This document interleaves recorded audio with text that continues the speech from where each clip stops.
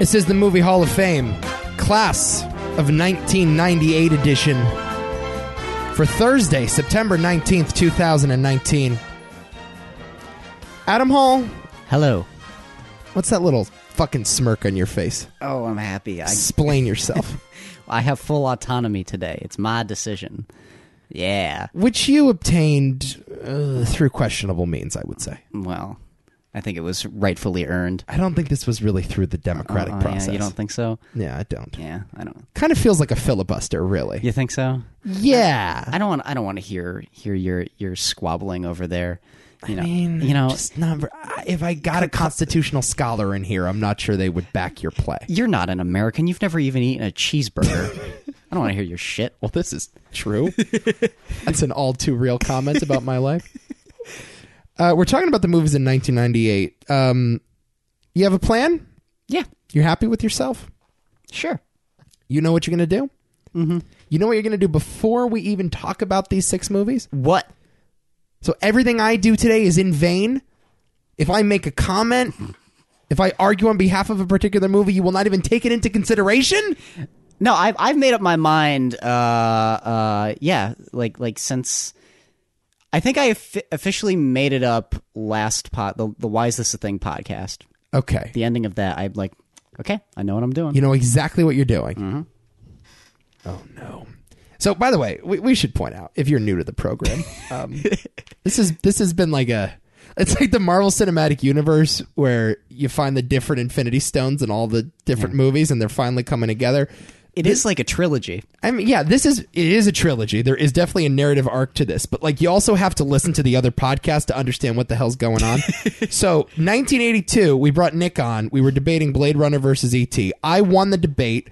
Nick said, "Congratulations, Nico. E.T. gets in the Movie Hall of Fame." Nick then listens to a previous podcast, realizes that the rules of this show are very fallible and don't matter, decides to reverse his decision on Why Is This a Thing this week, and then you're like, I'll extend the olive branch and be like, hey, how about we just put Blade Runner and E.T. in the Movie Hall of Fame together? Yeah. And I agreed through my teeth, really. I mean, just grinding my teeth. There's nothing wrong with that. But, okay. Jesus Christ. So now you have promised me on podcast today, because I gave you full autonomy for this show, you have promised to pay off this narrative. Honestly, the Why Is This a Thing podcast that we did about bad taste, go watch it. Or listen, rather. It's great. Both. Or, yeah, you can watch it, too. It's on YouTube. Yeah, I think you should do both. Yeah. Yeah, go ahead. Amazon Prime as well. Yeah, that's right. And, it's going to be playing in AMC theaters everywhere. But yes, that's an important little part of the story as well, I think. Okay. So, 1998. Here are your 6 movies up for induction: The Big Lebowski, Rushmore, Lock, Stock, and Two Smoking Barrels, Out of Sight, Rounders, and Saving Private Ryan. Mm-hmm. I don't think we've ever had a list of movies I've seen more times. I think this, to me, is the most rewatched group of movies we've ever had. I mean, I've seen half of these movies like many a times. Yeah. I'm going down this because I was preparing notes right ahead of time, and I realized how little I had to prepare because so many of these movies are just ingrained in my head. Oh, God, I can quote them so. Like Big Lebowski and Rounders and Out of Sight 2 are among the most rewatched cable movies ever for me. And Saving Private Ryan I've seen multiple times because it's like a classic, and even Lock, Stock, and Two Smoking Barrels really works on cable. Oh, yeah. Well, when it's on. Yeah. I agree. So it's a very specific list, too, because there's not a lot of like Oscar bait movies here. No, not really. You know? I mean, I guess you could, I suppose, say Saving Private Ryan, but... Yeah. But other than that, like the other 5 are just really fun comedy dramas. I mean, they're completely different. I mean, the one that honestly sticks out as Saving Private Ryan is the one that's different. Right. But the rest of them, it's very us, I would say. Yeah. It's a very us list. It's more me. Yeah. Well, see, I think it's very me. Oh, well, interesting. they hit this funny gray area. Yeah. Really fun list. I'm interested to talk about these. Me too. Highest grossing movie of the year. A movie you wanted to nominate, but you took off at the last second in favor of Lock, Stock. Armageddon, number 1. It's followed by Saving Private Ryan at 2, Godzilla at number 3, There's Something About Mary at number 4, and A Bug's Life at number 5. Your winner of Best Picture among the nominees, The Thin Red Line, Saving Private Ryan, Life is Beautiful, and Elizabeth. Of course, though, your winner is Shakespeare in Love. Never seen it. Fallen asleep just thinking about it. That's one of the classic, iconic Oscar fuck-ups. Oh, so terrible. Spielberg does win Best Director, though, for Yes. Saving Private Ryan. Rightfully so. Roberto Benigni wins Best Actor for Life is Beautiful, a movie that I feel like we've talked about 10 times. We We've have never for some nominated it. godforsaken reason. No one can agree on the release date. Like it Well, that's came their out. fault. Yeah, Italy one year, America another year. The Oscars only qualified it for 1 year. It's weird. They weren't really thinking ahead and taking our criteria into consideration. Bastards. It's a fair point. That's why we're correcting the record. Gwyneth Paltrow wins Best Actress. I'll give her that. She's very good in that movie. James Coburn wins Best Supporting Actor, and Judi Dench wins Best Supporting Actress. The Razzies. I wrote these down. Oh boy, what did they do? Worst Picture nominees are Spice World, Okay. Godzilla, The Avengers, not of Marvel, but some like British thing. It's Ralph Fiennes and Uma Thurman. Right. Armageddon's also nominated. Feels like a snub. I think that should have won Worst Picture. But your winner is an Alan Smithy film, Burn Hollywood Burn. Okay. I'll write that down for the Why Is This a Thing bank. Burn Hollywood Burn? Is it a sequel to Rubber? Or a prequel? The precursor to Rubber? Oh, how glorious would that be? A Rubber origin story. Worst actor goes to Bruce Willis for Armageddon. That is correct. And worst actress is a 5-way tie between all of the Spice Girls for Spice World. Is that what that's about? Yeah. I've never seen it. I have Neither have I. no intention to. I just didn't know it was a fucking Spice Girls movie. Honorable mentions. Armageddon. There's Something About Mary. A Bug's Life. Deep Impact came out that year, Okay. which we'll be talking about on Why Is This a Thing. Rob wants to do that on that show. I have a date that might end up working for you guys coming up at some point. Cool. Looking forward to it. Mulan. Oh, yeah. Okay. I like Mulan. It's fine. Godzilla, Shakespeare in Love. Fear and Loathing in Las Vegas, Terry Gilliam. Like it. It's not a movie I enjoy watching, though. Yeah, Terry Gilliam movies are tough that way. Yeah. Buffalo 66. Independent Darling, that movie. I really like it a lot. Also haven't seen it. Pie. Oh. Darren Aronofsky came out. It's one that 96. we could probably end up doing sometime. Basketball. Oh, is that Trey Parker and Matt Stone? It is, and they Yeah. did it with one of the Zucker brothers as That's well. right, yeah. Blade. I'm surprised you didn't talk about Blade at all. Don't you like the original Blade? No. Oh, okay. I mean, I don't. Oh, let me put it this way: it's not like a film that I could say I dislike. I certainly don't like think fondly of that movie. It's a little. In fact, it's very dated. It's very 90s. Do you like Blade 2 better? Yeah, I do. And that's Guillermo, right? Yeah, but even that one's not like a great film, but it at least has like some artistic flair that's fun. Rush Hour. The Yeah. original. Ants. Oh, Ants. Woody Allen, baby. I like Ants, I think, more than A Bug's Life. I agree.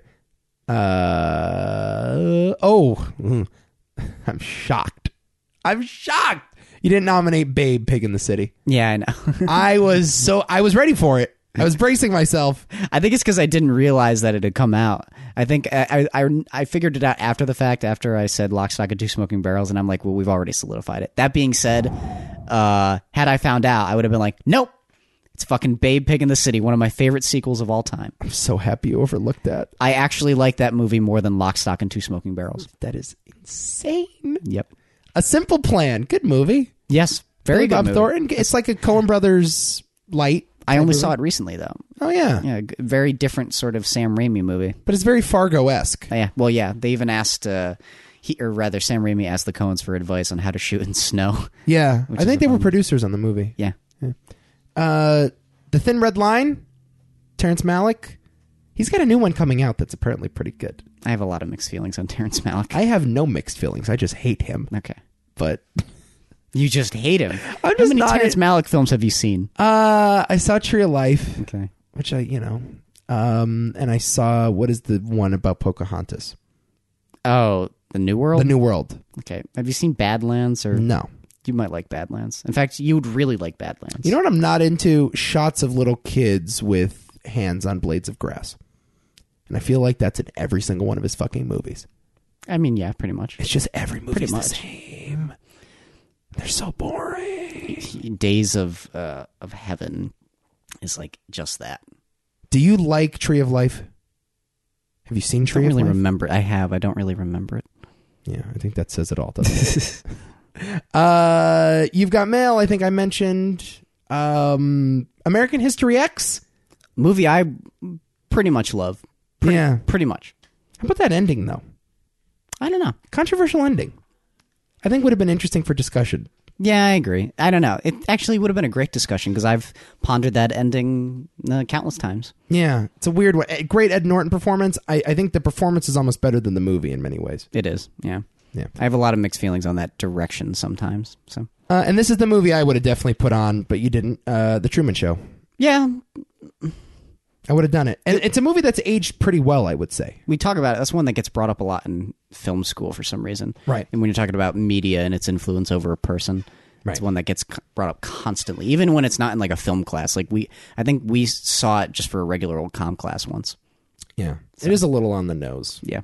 In terms of like this predicted reality TV. Everybody thinks it's this great work of social commentary. It's very good. Yeah, no, it's a very good Jim Carrey dramedy. I wouldn't say it's Peter Weir's best film, though.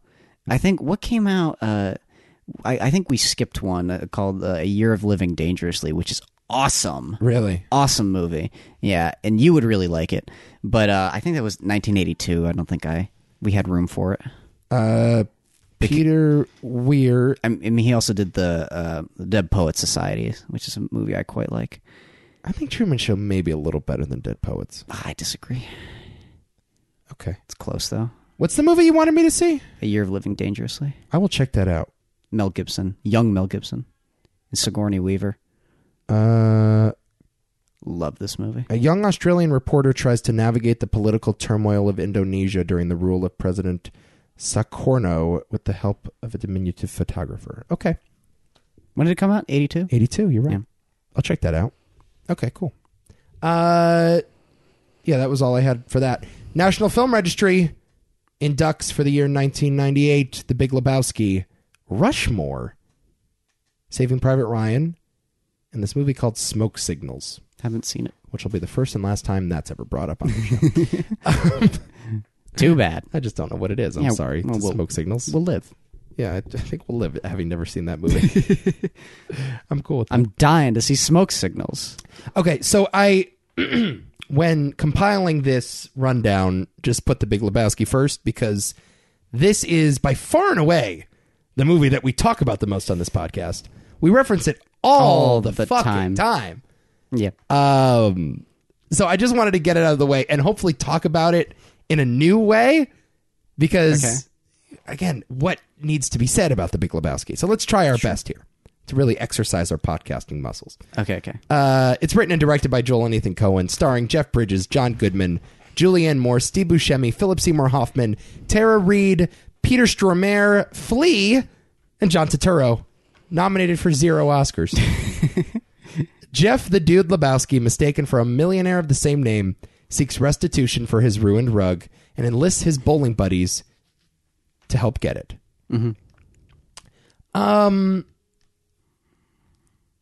What do you make of The Big Lebowski on a thematic level? What do you think this movie's about? I kind of think it's about like movies. Okay. Yeah.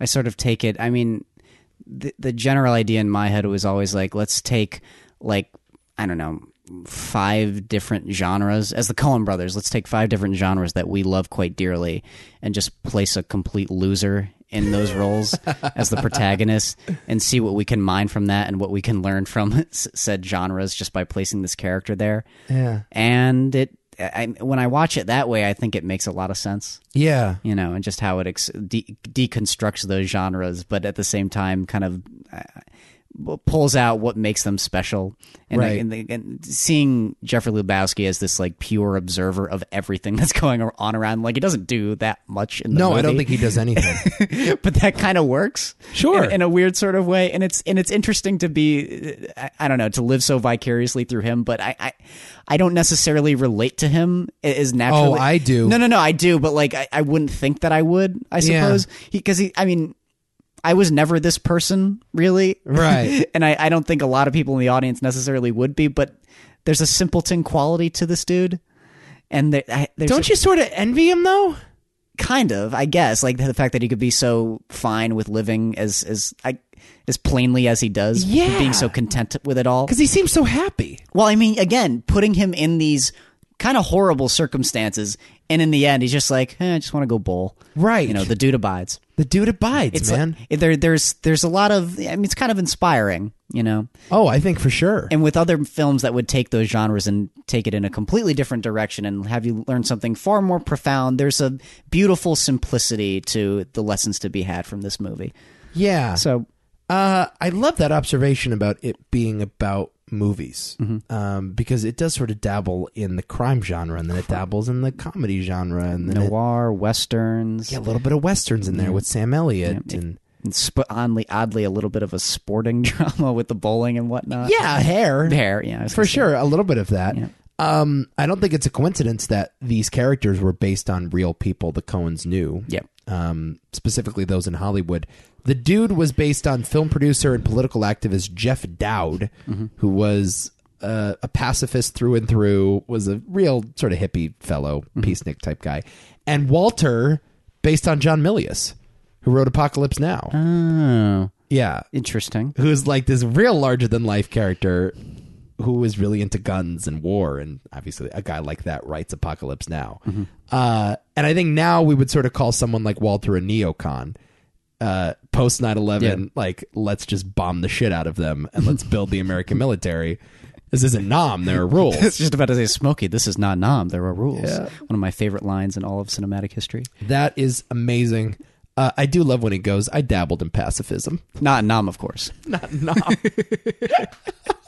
Just acknowledging, I tried it. Turns out, doesn't work all that well. That's one of the funniest motifs, especially towards the end, Right. when he's giving the eulogy for Donnie. Yeah. like all those boys in Quezon and Hill 352 or whatever. It's like, why do you have to bring up Vietnam? What does anything have to do with Vietnam? What the fuck are you talking about? Sorry, dude. I'm sorry. Give him a hug. This is one of the funniest movies ever made. So here's the thing about this movie. First time I saw it, I'm like, oh, this is really funny. Second time I saw it, the hardest I've ever laughed at any movie ever. I don't think there's a better example of a movie that just gets funnier and funnier and funnier the more you watch it. It's a miracle. Yes. But I think that the thing is that because of the type of movie that it is, and because the narrative is so, I guess, shall we say, ambitious. That's generous. It's a fucking mess, I think is it what is you want to call but it's deliberately a mess. Of course. This is one of the few examples where I would certainly call the movie messy, but in the best possible way. Right. Because it's the only way this story would make sense otherwise. Sure. Once you get a hold of that and you understand what the fact that the movie's not letting you go from that, and this is the ride you're on, it is, oh my God, it's something I pick up new stuff every time I watch it. Yeah. I love it. I know the first time I watched it, I didn't pick up on Donnie, the I am the walrus line. Yep. And that took me like 2 viewings because it's sort of in the background. He's saying it. They don't really linger on the moment all too much. And also that moment is in the wake of Jesus. Yes. So it's Totoro. You don't fuck with the Jesus man. Are you ready to be fucked, man? Are you? We see you roll your way into the semis. Liam and me, we're gonna fuck you up. Fuck you up. You pull that shit on me, man. I'm gonna stick that right up your ass and pull the trigger till it goes click. Jesus. You said it, man. Nobody fucks with the Jesus. It is so damn funny. Pederast, dude. I love like the insert shot of them just rubbing the balls. The rubbing the so every time I go bowling, I think of that now. Yes. And I don't go often, But yeah, that is such a brilliant piece of visual comedy. Who dreams up these two asshole guys? He's wearing a purple jumpsuit, tightly fit, gold chains all over the place, and he's there with a fat guy polishing off a bowling ball. Who dreams that up but the Coens? I love the attention to detail. Like the fat guy's just kind of standing there plainly doing it. Right. And then Jesus got his legs spread. He's squatting. Yeah, squatting. He's dipping it down like it's one of his testicles. The phallic nature of that is so brilliant. Oh my God. Look, we can revisit these moments all the time, and we have revisited them multiple times on this show. No doubt it's a very funny movie, and that's why it's such a cult classic. But beyond that, I just think it has a lot of really smart things to say. Sure. Go ahead. What I was going to say, it has a ton of things to say, but again, like when we sort of discussed that already. But what's interesting about this movie is that, I don't know, about 100% of the movie could have been cut. Right. Right. There, like, if you want the quintessential, like maybe the best example of a plotless film, aside from, I don't know, maybe one of the Before movies, this is probably it. Well, it's so much plot that there really is no plot, right? Yes, exactly. That's what it is. That's actually a great way to put it, because I see movies all the time that are so plotty to the point where you're like, I don't know what just happened in that movie. Did anything happen in that movie? Whereas like this, it almost, obviously it feels like it's more the point. Right. And it fits the story so much better than, I don't know, like Venom. But you've got to watch it one time to be able to make sense of the plot. And then once you're no longer distracted by that, you can hang out with these characters. Exactly. And that's a great hangout movie. Right. And you can get to know these characters. Walter, what's it? Sobchak, I think. Sobchak. John Goodman in this. Is he in the running for one of the funniest characters in the history of film? He's maybe my favorite character in the movie. He's my favorite character in like any movie. He's so good. He's so good. Oh my God. I can't get, like, I could just hang out with Walter all day.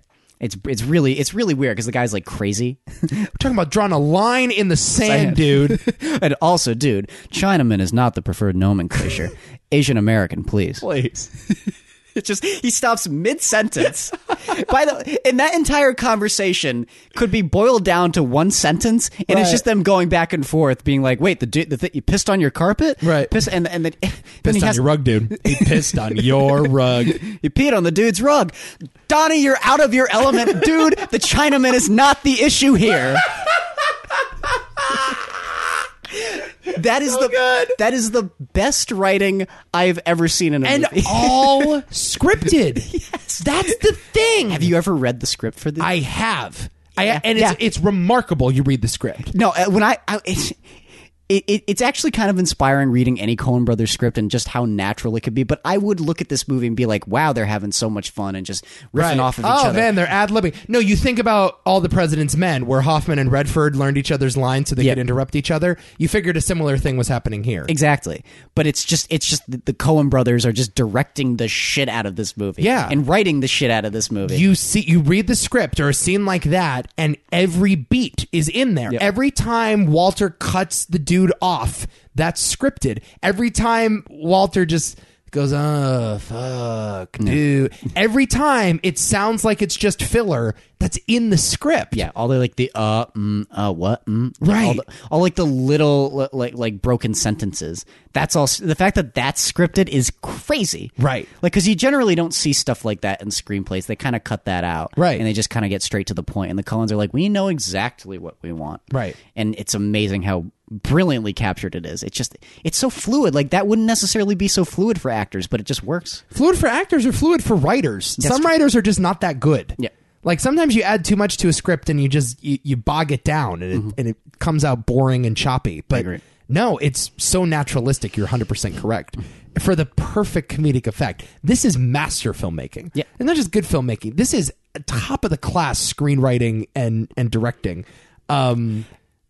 Yeah. But it's interesting because it's a cult film. Sure. And I think I would still consider it a cult film. I think so. I'm not sure I would completely throw it into the pop culture phenomenon. It certainly has its audience, and a pretty large audience at this point. It's like ever so close to like that Blade Runner status, in my opinion. I think it's right about there. It's so close. I think it's right about... I wrote some of these things down. Dudism is a religion that was devoted to spreading the philosophy and lifestyle of the dude, founded in 2005.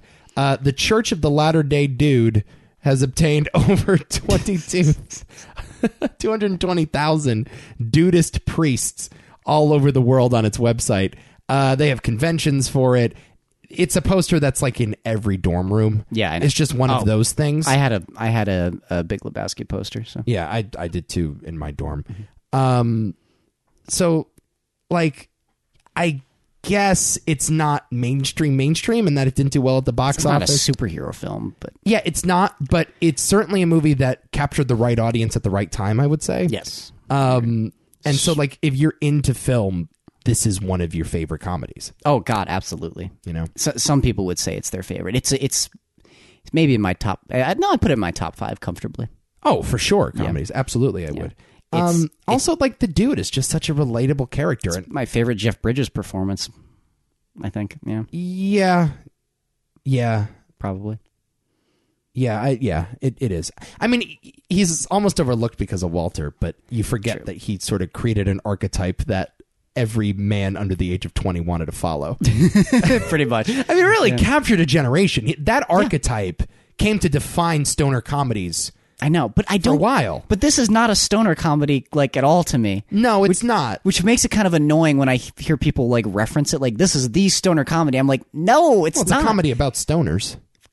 a stoner. Yeah.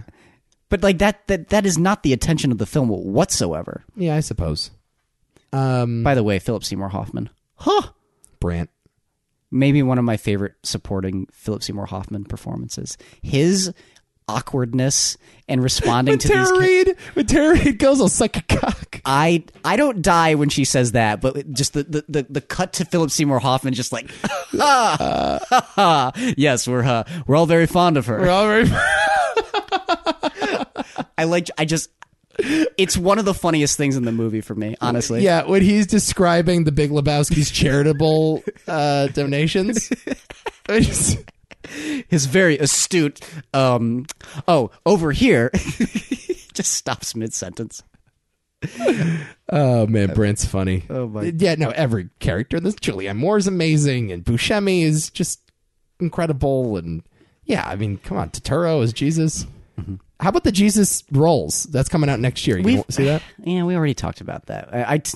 My message to you when you told me about it was that I felt it was as if my girlfriend had told me that we were having a baby. Oh, right. Yeah, that's what I said. You wouldn't know if you were happy or not.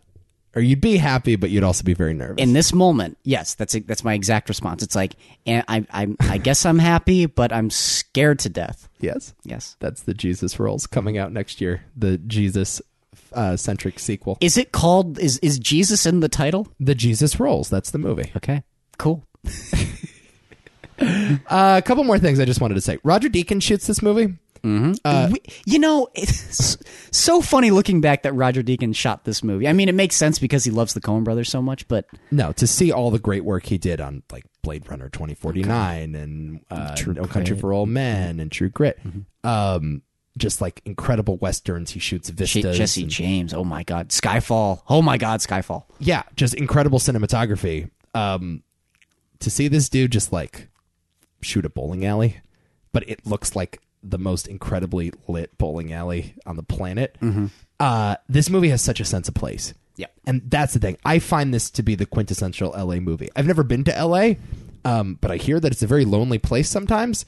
And this movie's version of LA is not glamorous at all. No. There's not a lot of traffic. These diners are empty for the most part. The bowling alley is certainly empty. Looks like a place out of time. I mean, like now you go to a bowling alley and there's a bunch of kids running around and there's an arcade. This is just one of those old school, you can still smoke in the bowling alley, hang out at the bar, knock down some pins, and then go home on a Tuesday night. Not the most exciting existence, though. No, certainly not. But man, I kind of want to be there. I mean, that's the effect that a great movie can have on you, though. Like, the sense of place that this movie provides is so palpable. It's so tangible. But everything about this movie is a character down to the sense of place. I mean, even just the film opening up with that tumbleweed. That tumbleweed throughout the film feels like a character in and of itself, oddly. Yeah. Just this nothing of a thing wandering through this lonely place. You know, and I guess that kind of exemplifies the movie in a little kind of funny way. And I mean, we can't go without mentioning Sam Elliott's narration, Of course. which I cite all the time on this podcast. Sometimes there's a man. Sometimes there's a man. I'm talking about the dude here. I won't say a hero, because what's a hero? Here I am rambling again. I don't introduced him enough.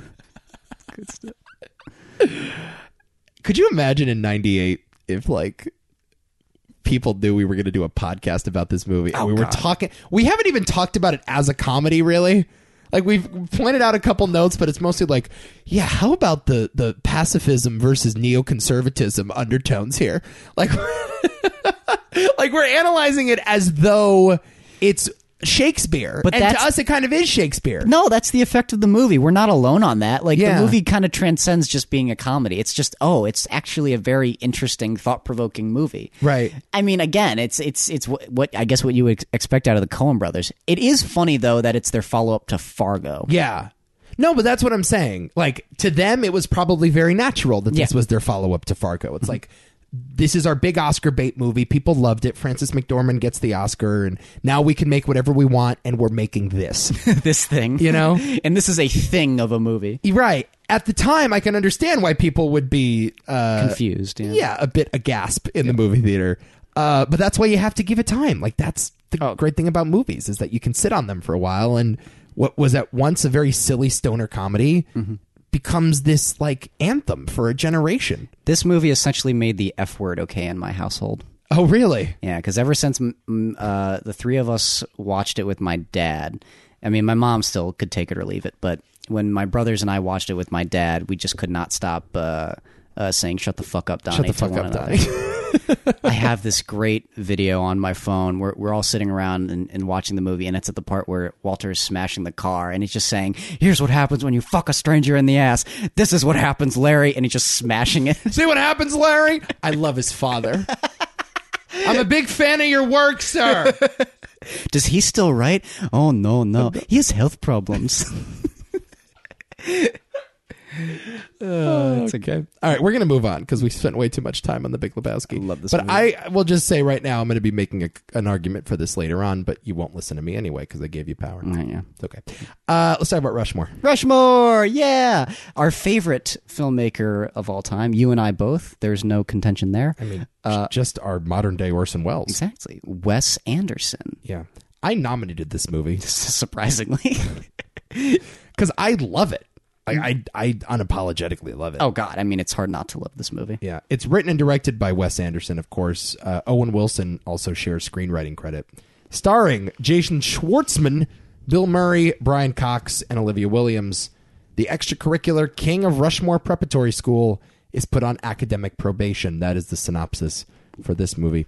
I hate Wes Anderson because Wes Anderson is way too fucking quirky for my liking. I know. And that's And okay. I find all of his movies to be very similar to one another, and I just feel like he's kind of a self-parody of himself at this point. You certainly know what to expect with Wes Anderson films. I wouldn't necessarily say the films are exactly the same, just tonally and rhythmically they flow in very similar fashions. Aside, honestly, the biggest difference recently was Isle of Dogs. Okay. Isle of Dogs was actually like very mature.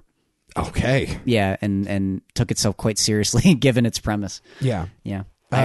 So, point being, I'm not a fan, but Rushmore, what I love about it and why it's one of my favorite of the year is that it's not really a Wes Anderson movie.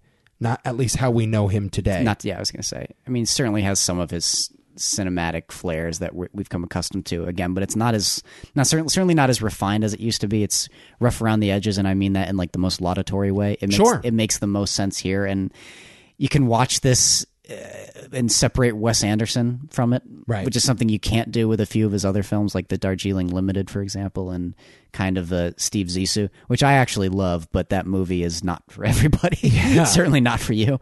No. And Grand Budapest Hotel, I know people loved it. But it's my second favorite Wes Anderson film, next to Fantastic Mr. Fox. Yeah, I just felt the same way about it. It's like the star of this movie is Wes Anderson. The star of this movie is not Ray Fiennes. I mean, directors do that. There's plenty of directors that you and I love where they are kind of the star of the movie. Yeah, but not as much as Anderson does. I know you reference Tarantino, all the time. No, I know you do, but he's got some great fucking characters, man. And and there aren't great characters in Grand Budapest Hotel. I completely disagree with that, dude. They are overshadowed by the style of that movie. I don't see that. Tremendously overshadowed. No, I think Ray Fiennes is glorious in that movie. Yeah, he's good, but like, I don't know his name. I don't know anything about him. I don't think there's like anything distinct about that character. He's just sort of an avatar that Wes Anderson can put his words in. Like Zero in the movie. I like that guy. He's great. Who? Zero. Who's Zero? His butler. Oh, that's the kid? Yeah, the kid. I like Saoirse. I love Saoirse Ronan. I love fucking. She had a face tattoo in that, or she had like a scar on her face. Yeah. Okay, that's it. I fucking love Willem Dafoe as the villain in that. It's just, to me, the 4:3 aspect ratio, the set design, that's the star of the movie, right? It's none of these characters. It's great though. What I love about Rushmore is that the characters are the star of the movie. Jason Schwartzman and Bill Murray. That's where the quirkiness comes from. The quirkiness is natural. It comes from the characters, not from the filmmaking. Yeah. And there's still some good filmmaking. It's at times showy, and the dialogue is quirky. It is what it is. It's still a Wes Anderson script, but it's a real character study. And I love these characters. Me too. You know? Especially Rushmore. Yeah. Yeah. I will say, though, from a filmmaking... No, his name's not Rushmore. The school's No, name yes, is Rushmore. no, Jesus Christ. Max Fleischer. I was going to say Max Fleischer. Jesus Christ. You get what I mean. Yeah, I got you. But like, the funny thing is about this movie is that I kind of watch it and I feel like, oh, well, Wes Anderson could do more filmically. And that's kind of why I love his latter films more. Because I don't care for the Royal Tenenbaums. See, I do too. Yeah, because I'm like, I don't resonate with anything that this movie's doing. Yeah. I just feel I find it somewhat disingenuous at times. I don't know. It just doesn't resonate with me. And this one's a little bit better again because I guess I connect to Max a little bit more. I mean, certainly not with his feelings towards that teacher, but I see I suppose his struggles with school a bit more, and then his surrounding characters and his troubled relationship with some of his friends and whatnot. Like that's engaging. He doesn't really have any friends. No, he has the kid, but his one friend that he thought he had ends up kind of turning on him and whatnot. Right. But at the same time, I also appreciate his level of ambition and creativity and how he's willing to kind of make sacrifices to do what he loves. And that's great stuff. He's kind of a more pathetic Tracy Flick. Yeah. You know? I would almost say more even more ambitious Tracy Flick. Yeah, but dumber than Tracy Flick is the key. Like, he's not really good at all this shit that he does. He's very ambitious. But he like flunks out of school, doesn't he? Well, I don't think it's that he's stupid. He just doesn't care to put in the time to do the schoolwork. Right. It's not so much that he's stupid. He's just not interested in the other stuff. Right. All he's interested in is what the school has to offer, and not the school itself. If that makes any sense. Right. Yeah. Or he almost feels like he's above it. Yeah. Yeah. That's he's above the work because he's doing a live version of Serpico at the school play. I love. I thought he was selling it off as if it was his own original play. I'm like, what? No. It's kind of weird. I was. What a brilliant movie to do a theatrical adaptation of at the high school. Don't fuck with my play. Serpico. It's so. These kids are 12. I know. I always. And what does he do? He does like this Oliver Stone movie, Vietnam movie at the end. Platoon? No, it's not Platoon. It's like a like Heaven and Earth. Oh yeah. Which is like what what? And there's like special effects flying. It's just it's great. It's so funny. It's so funny you bring up Tracy Flick too because I was just watching Election the other night. Oh, you watched it again? Yeah, I think on Monday. Yeah, Monday. Yeah, with Abby. And loved it. Yeah, it's an awesome movie. Yeah, no, I relate to those characters in a weird way. Yeah. Although I'm not that type. No, me neither. I have a little type A in me, but I'm not like super ambitious when it comes to like finding groups on campus. You know what I mean? Like this character is essentially Nick Evangelista. Oh, yes. Oh, amen to that. Like that's what he is. Here. Yeah. For sure. But I relate to Nick because like I really admired Nick. but I also don't want to be him. I don't want to do the amount of work that kid does. Yeah. Fuck that. No Right. way. Nick, you're doing a great job, but holy shit, dude. Take a break. No, that's exactly right. Yeah. I don't relate to him, and that I don't see myself in him, but I certainly like that person, and I admire them. Admiration is the real thing. And I felt the same way about Tracy Flick, and I feel the same way about Max in this movie. It's a little more endearing here, though. Like you really get an inside scoop on what's going on with this guy. Like, I feel bad for him. Election is a more bitter movie than this. No, are you kidding? Well, that's putting it mildly. Yes, it's not. That doesn't have the most optimistic ending, I would say. Yeah, I wouldn't say that either. Who the fuck does she think she is? The other thing I wanted to say was Bill Murray, which we have to talk about because this is sort of the movie. I would say it's probably his career resurgence, right? In a way, yeah. He was doing a bunch of like broad comedies in the 90s. Mm-hmm. There's not a lot of great or a lot of Bill Murray performances from the 90s that you remember. No, not really. Certainly not the mid to late 90s. But this movie comes out and it's like, oh, yeah, Bill Murray is a serious actor. Let's start casting him in things. And then he gets Broken Flowers and Lost in Translation and all that stuff. Yeah. He's just so good in this movie. Yeah. But this is like the Bill Murray that I've grown to love more than the old Bill Murray, honestly. Right. Because I think I've seen more of these Bill Murrays, actually. Yeah, you're probably right. Well, Yeah. we grew up with them, right? Yeah, I know. But I mean, that's his timeline. I mean, he's kind of split his career off right in half that way, where it's like the silly goofball Irishman dude who's drinking a lot, and then like kind of serious, somber character studies Yeah. that are have plenty of levity, but I mean, they're oddly touching. I think he's equally good at both, Yeah, me too. is the thing. Mm-hmm. He's such a versatile actor, which is a weird thing to say about Bill Murray. I know, but he when you see movies like this, it's like, oh god, this guy can actually act like completely. Yeah. Very, very dynamic. He's great in this as like a man-child. Yeah, He's a father of kids that go to the same school as Max, has an affair or attempts to have an affair with the teacher that Max is in love with, and it becomes this weird love triangle. And I don't think like this is supposed to be a romantic movie. I don't think you're supposed to watch this as like, oh, who's going to get the girl? Because it's like a little kid. It's supposed to be a pathetic story. But ultimately, it's about an older guy with a lot of money who is in this stunted development, and then a younger kid that teaches him how to grow up. and vice versa. And vice versa. And yes, Bill Murray teaches him how to be a kid. And it's a real touching relationship that, yeah, obviously the script goes in some weird places and the story weaves and when you think it's going to go the other way. But it makes it so much better and more interesting than the other version where they just play it, completely straight. Right. It would have been boring if you'd gone that way, I suppose. Yeah. Or maybe just not as exciting. right. It's kind of like a gritty, independent version of The Graduate. I get a lot of Graduate vibes out of this movie. In a way, I would also make Graduate a comedy Yeah. because this is a funny movie. Yeah. Well, Graduate is a comedy, kind of. No. Well, That's a moment or two that's funny. now that that's out of the way. I think that movie's brutally relatable to the point where still it's funny. Plastics? that's a moment in a sea of misery. All right.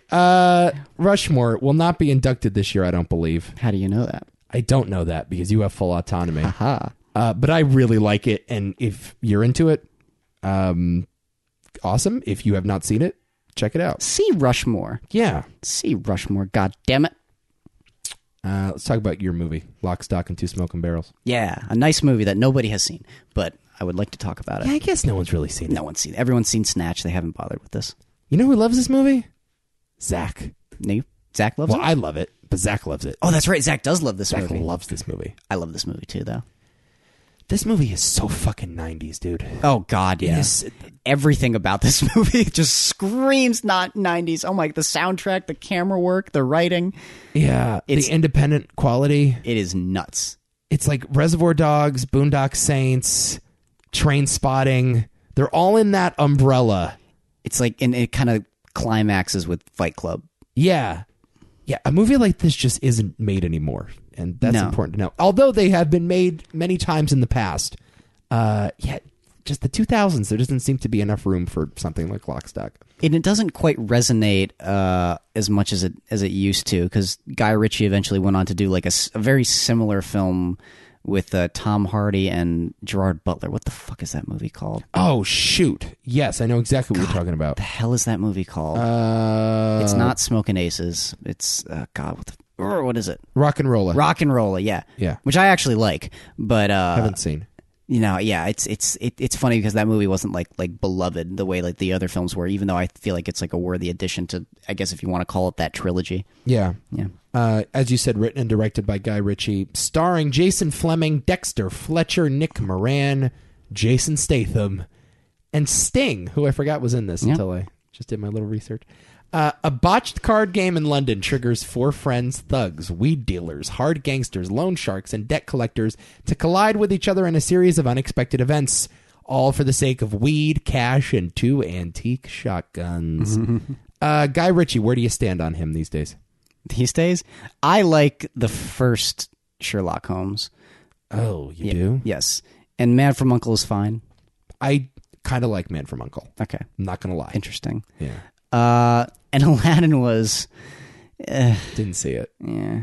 Such a weird choice for Aladdin, though. See, I don't hate Aladdin like everyone else, but yeah, like I remember thinking like, wait a second, what? Like when I heard that he was doing it, and then when I actually saw the movie, I was like, yeah, no, you could have done a lot better than choosing Guy Ritchie. It just feels strange for him. Yeah, when I think Guy Ritchie, I don't think the desert. You know what I'm saying? You don't? Do you think when you think of Aladdin, do you think of like sped up shots? Yeah, of people, exactly right. You know, like just randomly throughout their musical numbers. That I think of Lawrence of Arabia, right? I don't. Yeah. When I think Aladdin, I don't think Guy Ritchie. I don't think claustrophobic crime dramas set in the bowels of London. I mean. It was weird. Yeah, that's a weird one altogether. Again, I don't think it's as bad as some people make it out to be, but it's a problem. It's another problematic movie where I was just like, there's absolutely no reason for this movie to be live action. Yeah, I guess he's like a Hollywood director now, huh? Yeah, this is like all he does now. Oh yeah, absolutely. He did King Arthur from a couple years ago. I didn't see it, which I did not see. Yeah, ever since Sherlock Holmes, I don't think he's made one for himself. I would love it if he went back and made one for himself. Because I love his earlier work. What's your favorite? This. Me too. Me too. I think Snatch is fine. It was dampened significantly when someone told me Snatch was better than Pulp Fiction. Oh, that's stupid. And then I watched it. I'm like, what the fuck are you talking about? Like, it's really good, but Yeah. I mean, Jesus, dude, like you single-handedly killed my experience with this movie by saying that. Yeah, Snatch is fun. It's entertaining. You can rewatch it. I actually think it's a lesser version of Lock, Stock. Yeah, me too. There's a gritty quality to Lock, Stock, particularly with these actors. Like, there's not a lot of big names. Obviously, it introduced the world to Jason Statham, so we have this movie to blame for that. But like some of these other guys, I think about the Enforcer, the like big bald enforcer for the gangster with that weird accent of his. There's like a lot of great little character actors doing their thing. Snatch just has too many movie stars. Yeah, and this gives us an edgy, gritty quality that I really like. And I still don't remember Snatch, aside from like the boxing scenes with Brad Pitt saying "caravan" over and over again. Right. Yeah. I really like this movie a lot. It's another one where the plot is kind of hard to follow. Oh, it's the most complicated plot I think I've ever had to follow. Yeah. And I have a buddy of mine who loves like plot heavy films, and he's like, dude, I don't know what happened. I love the movie, but I don't know what happened. Right. It's like, yep. Well, it's also that and the English accents too. I don't find them that difficult to understand like some people. It's more the vernacular than the accents, I suppose. Yeah, like some of the slang that they're using. But there is one scene where the character is in the bar and he's like using heavy slang and they put subtitles on it. It's kind of like a tacit acknowledgement. If you're American, this movie's going to be hard for you to follow. Some of those accents, though, like having been to Manchester, it's like, yeah, I don't know what you just said. Right. Repeat that, and then they repeat it again and again and again, and then they explain to you what certain words mean, and you're like, oh, okay, I gotcha. So there's like multiple layers of broken English that you need to pick up on in order to understand like that bar scene that you're referring to. Yeah. One of my big gripes with Guy Ritchie, and this is a weird film nerd thing, I don't like the way he lights his scenes. Okay. I'm not a big fan of his cinematography. Snatch is a very gray movie to me. I'm not into it. The Sherlock Holmes movies I feel very similarly about. Even Man from U.N.C.L.E. was a little visually flat. Yeah. Oh, yeah. This movie does this weird thing where they do they blow out the camera there? Like, how do they get that like yellow rustic brown effect? It almost feels like again, just like a gel, like a filter for the lights and whatnot. But it almost at the same time, it almost looks digital. I'm not entirely sure what this was shot on, but there's times when it looked, to me anyway, looks like it was shot on the same cameras that were used for like 28 Days Later. Okay. Which again is another English film, with that was shot, one of the first films to be shot digitally. And I look at this movie and it has that feel. It has that kind of low budget look. It's like excellent like camera work and movement and composition and whatnot. But you're right, the lighting is very ambitious, and it feels like something that you usually get out of like digital film. Well, it feels unintentional. Yeah, it almost feels like I didn't have good film stock lying around, so this is what we used. I don't mind that though, especially in a movie like this. I don't mind it in this movie. You're right. I don't. Yeah, I just think in general, Guy Ritchie cinematography is not his strength, I would say. I'm glad we talked about this because I always like thought the cinematography in this was like notable. It works here, but even in other Guy Ritchie films, it's like sometimes it doesn't. I don't know how you describe it, but there's certain films where it does feel out of place. Like honestly, even though I like the movie, Sherlock Holmes is probably a good example of that. No, for a guy that prides himself on being very slick. Yeah. Right? The camera's always moving. It's a frenetic editing style. For something that is supposed to look polished, like Sherlock Holmes is supposed to be a polished action thriller, just very dark and gray. And sure. A movie like that I want to see more colorful. Okay. Matthew Vaughn was a producer on this movie. No surprise. Yeah, no surprise at all. They're cut from the same cloth, Guy Ritchie and Matthew Vaughn. There's a guy that always lights his movies well. He uses a lot of very vibrant colors. Sometimes to a fault. Sometimes. But that to me feels a little more in line. Like a movie like Kingsman should be very brightly lit. Yes, I agree. A movie like X-Men First Class should be very brightly lit. And even something like Layer Cake for Matthew Vaughn is very vibrant. Very, yes. very vibrant. Right. That makes sense to me. There's always been a bit of a disconnect. And it's a little gripe, I guess, but it's a gripe nonetheless. Again, in this movie, it makes perfect sense because of how grimy the film is anyway. Yeah. So I don't mind it. I don't mind it there, and then I'm also aware of how low budget it is, so I give it a pass. But in Snatch, it's kind of an issue. Yeah. I had that issue with Snatch, certainly. Tom Cruise got this movie sold in America, apparently. Why? Apparently he entered the room with a bunch of executives who were screening the movie, and he's like, you guys are fucking crazy if you don't buy this movie. Ah, okay. So that's what he did. Every once in a while, Tom Cruise surprises me. Yeah, he does something good for the world, right? Thank you, Tom Cruise. They did a 7-episode TV show in London called Lock, Stock. Oh, okay. Interesting. I haven't seen. Did you know Guy Ritchie was married to Madonna? Yep. I didn't know that until my research. Oh, I've always known that because my uncle fucking hates Guy Ritchie. Because he married Madonna? Well, he always brings it up for some reason. I don't think that's why he hates him, but for some reason, whenever he talks about Guy Ritchie, he's like, I hate that fucking asshole. He stole Madonna from me? What did he do? No, I think he hates him because he married Madonna, because it's like, why the fuck would you marry Madonna? Yeah. I think that's the idea. Why the fuck would you do that? Like stuff like that, you know? So apparently they met because her label released the soundtrack for this movie. So this is responsible for putting Madonna and Guy Ritchie together. Interesting. Yeah. That's all I had, really. This is a fun movie that I guess I would call disposable, but maybe that's not fair. Maybe it's a little better than that. Nah, it's directing its ass off. For sure. I think the dialogue is excellent. So funny. I think these characters are wonderful, and I love a little hard to distinguish from each other, I would say. No, I disagree. Yeah? Yeah, especially the guy with his son who smashes the guy's head in the door. That guy's awesome. Who is another great character actor that I see popping up all the time, but he is so good in this. Yeah. He's good in everything that he's in. Yeah. Yeah, just kind of hard to follow. But it's available on Netflix, and if you're into crime capers, especially from the 90s, yeah, you can't go wrong with this one. This one's really good. Good old Dexter Fletcher, too. Goes on to direct Rocket Man. And that's right. And the ending of Bohemian Rhapsody. And Eddie the Eagle. And Eddie the Eagle. Let's not forget that. Of course. He's also in Doom. Is he working on any other British rock star biopics? I'm sure he's signed up for a few more. Was he doing like a Robert Plant? I was just about. Why did we both think of Robert Plant at the same time? Because we both like Led Zeppelin. That'd be the most boring movie ever. Though. I was gonna say that would not work. Robert Plant doing coke all fucking movie. Having sex with so many women. Robert Plant, I just learned this, used to like go out and fuck some broad after a concert, and then he would like keep their jacket. He would like somehow convince them to keep the jacket of the woman that he just fucked.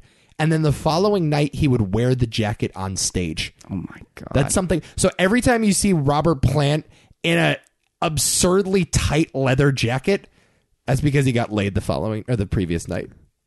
All right. Now, now we can track this. We can see how many shows Led Zeppelin did. So you had sex with 1, 2, 3, 4, 5, 6. You're right. He's got so many just tiny ass leather jackets. Why do you wear the tiny leather jackets? And he gives some bullshit artistic reason. Right. Well, I don't want to be confined by the music, you know? Or he says it's confining me too much and I feel constricted on stage. And then when I take it off, it's me breaking out. Yeah, or you just got your dick sucked a lot because you're Robert Plant and you wrote Stairway to Heaven. Maybe that's why. All right. Boring. That's not enough. Let's talk. Okay. Here we go. Oh, yeah. You've been waiting for this shit. Oh, I'm so excited. This fucking shit. So I made you watch 2 movies this week. Yes, you did. And now you're going to review them. So pumped. Okay. Let's start with Out of Sight. I love that you started with Out of Sight. Oh, of course. You have to save rounders. Oh, we got to save the best for last here. Well, I really, really, really, really liked Out of Sight. Good. I'm glad. It's an awesome movie. It's like, again, there's a few movies on, like, this is one of the best cable movies I think I've ever seen. Oh, sure. Absolutely. It's a movie that I wouldn't have thought, well, had I not seen any of the Ocean's films, I would have been like, oh, this is an interesting film, I suppose, for Soderbergh. Well, maybe not, actually. It's cool to see George Clooney acting next to J-Lo, who is fine as always. Sure. Particularly fine in a Dolphins uniform. Oh, my God. Adam texted me, I don't know what, mid-boner? And you were like... Full boner, actually. Okay. J-Lo in a Dan Marino Dolphins jersey is the sexiest thing I've ever seen. I couldn't disagree. Absolutely. So hot. Time out. This is like the sexiest movie I've ever seen. By the way. Yeah, in a way, yeah. This movie is so fucking sexy. Oh, the scene where they're in the trunk. It's so hot, dude. Yeah, dude. And I'm not the only one that thinks that. EW named this movie #1 on their sexiest movie of all time list. That's fine. These guys have so much chemistry. It's like tastefully done, though. That's what makes it so sexy. I was like, yeah, this is working. These characters have so much awesome natural chemistry. This is Soderbergh understanding the history of Hollywood and playing right into it. Mm-hmm. He understands movie stars. He knows how chemistry works. He understands sex appeal. And he just lets these two loose at the peak of their powers. Two beautiful people having conversations with each other, flirting, stuck in trunks together. Incredible chemistry, incredible awareness of old school Hollywood filmmaking, I would say. I would agree. It is just Ocean's 11, though. What's better, though? I don't know. Yeah, that's the thing. It is exactly the same as Ocean's 11. But it came out first. I know. It's the funniest thing, though, because I think had I seen this first, it would have seriously ruined my feelings towards Ocean's 11. Right. Because, I mean, it is to a T, like almost beat for beat, the same movie. Right. And I was sort of like stunned watching it. I'm like, yeah, this is awesome. But it's Ocean's 11. Right.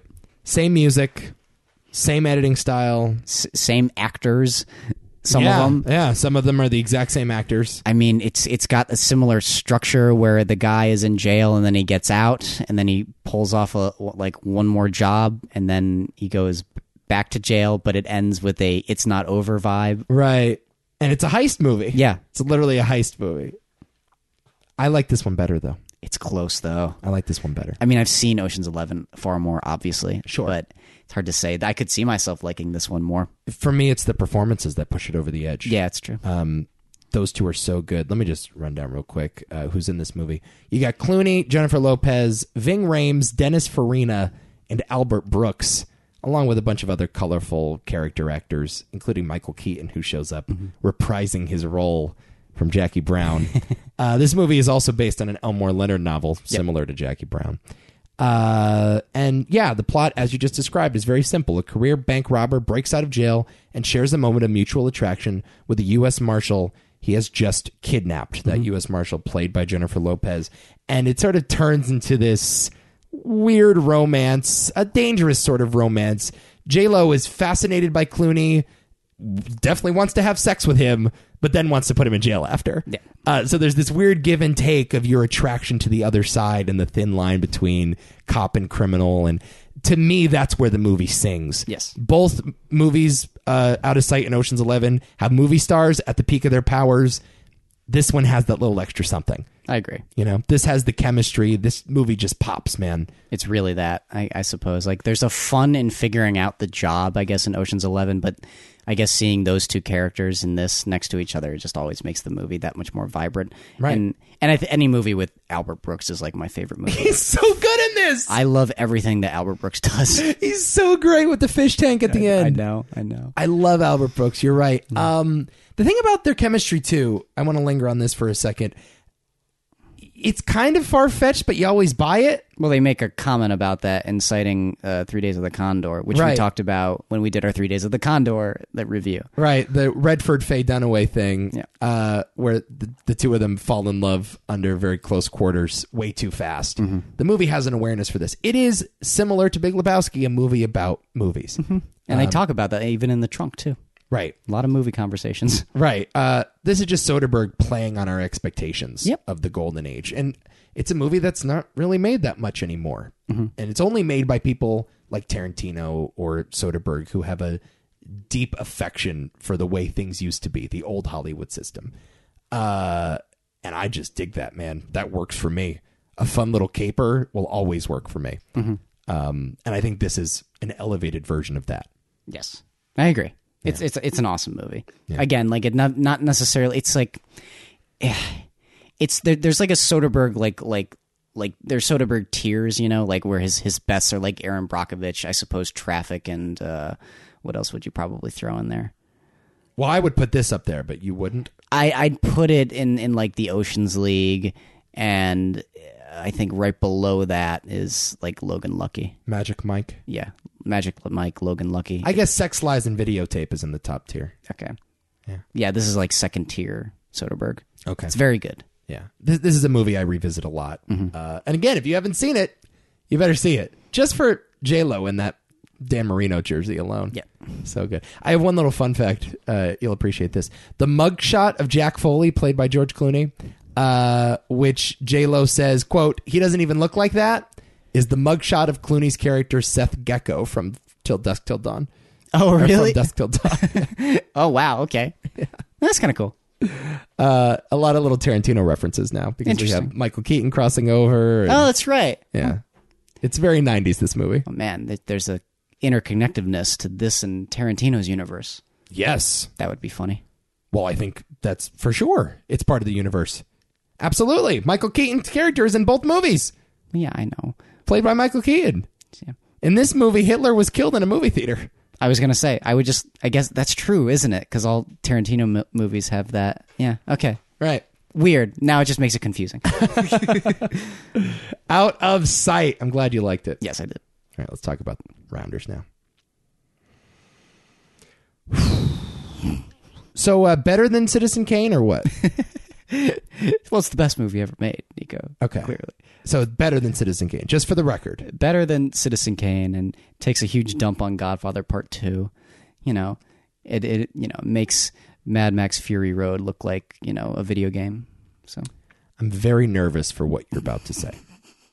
So I will just get this out of the way. It's directed by John Dahl, written by David Levine and Brian Koppelman, who are now responsible for the show Billions on Showtime. Have you ever seen Billions? No. Okay, they're the writers behind that show. Starring an incredible cast of characters. Many names, by the way, will repeat from these other movies. A lot of overlapping actors. Matt Damon, Edward Norton, Gretchen Mol, John Turturro, Martin Landau, and John Malkovich. A young reformed gambler must return to playing big stakes poker to help a friend pay off loan sharks while balancing his relationship with his girlfriend and his commitments to law school. I'm going to let you go, and then I'll do my thing. All right. Well, I know you love this movie. You were kind of worried that I wouldn't like it, though, because it's so you, in quotes. Yeah. Yeah. Well, I mean, Nico, it's a neo-noir film about poker. Well, what makes you think I wouldn't like the movie? Oh, thank Christ. I didn't love it. Okay. That's important. I did not love it. But, like, yeah, this movie's fairly dope. Thank God. Oh. Yes, Thank God. It's perfectly good. Thank God. I have like one or two gripes with the movie, but aside from that, like, yeah, this movie's solid. Give me those gripes. I don't buy Matt Damon as this character. Really? At all. And I found the ending where he ultimately wins to be a little anticlimactic. Funny you should say that. What? I think that's like one of the great climaxes of all time. Because I didn't like it. Fucking love it, dude. I like everything up until the point where he wins. It's like, oh, he won? Oh, okay. Uh-huh. Throwing the Oreos is great, though. Right.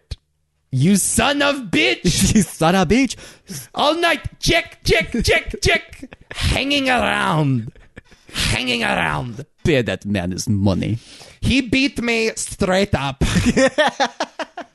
You're still behind from the last time I stick it in you. John Malkovich is off the fucking wall in this movie. Oh, you can't believe what fell. All of your dreams. I don't know if I like John Malkovich. I can't figure it out. I'm going to read you an excerpt that says it all. Okay. And this, by the way, summarizes my entire feeling on the John Malkovich performance as Teddy KGB, one of the great characters in all of film.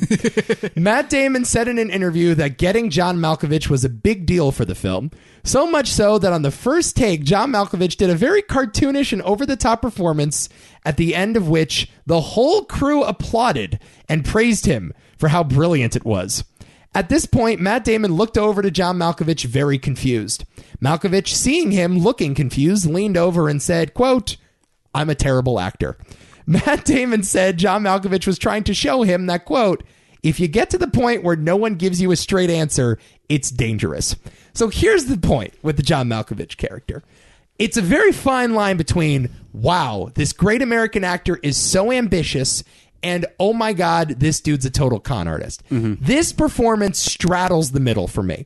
It is clearly overacting. Yeah. It's clearly over the top. The Russian accent is absurd, but I'm not sure if it crosses the line to terrible. It may be the point. It may not be the point. And I find that to be a very interesting conversation. I mean, I think the fine line. I mean, it's entertaining. Sure. It's very entertaining.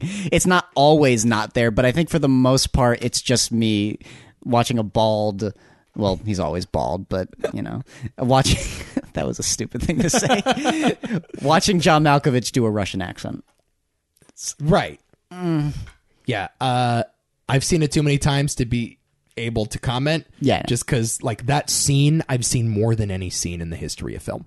And that's the type of scene that I quote not only at every poker game I ever play, but every day of my life. Okay. It's one of the most quoted. It's like every time if you're shot, you can't believe what fell.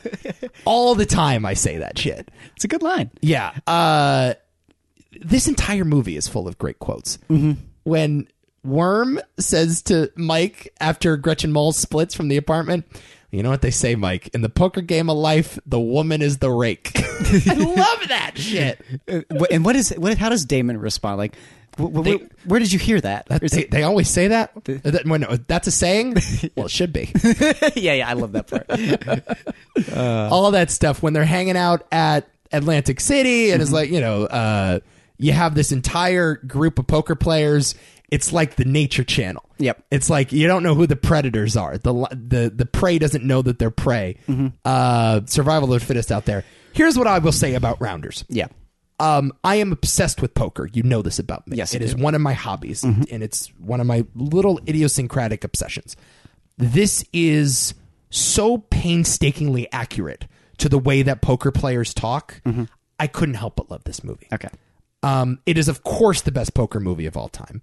Not necessarily because the acting is the best or the direction is the best or the script is the best, but it takes such lengths to get the details right. All of the games that they play, they don't just play Hold'em. Yeah, I know. They play 7-card stud. They play high-low. They play draw. All the games that they get into, they're playing at the cop house. They're slumming it in the casinos. They're in back rooms. They're at this Russian mobster's place. I know.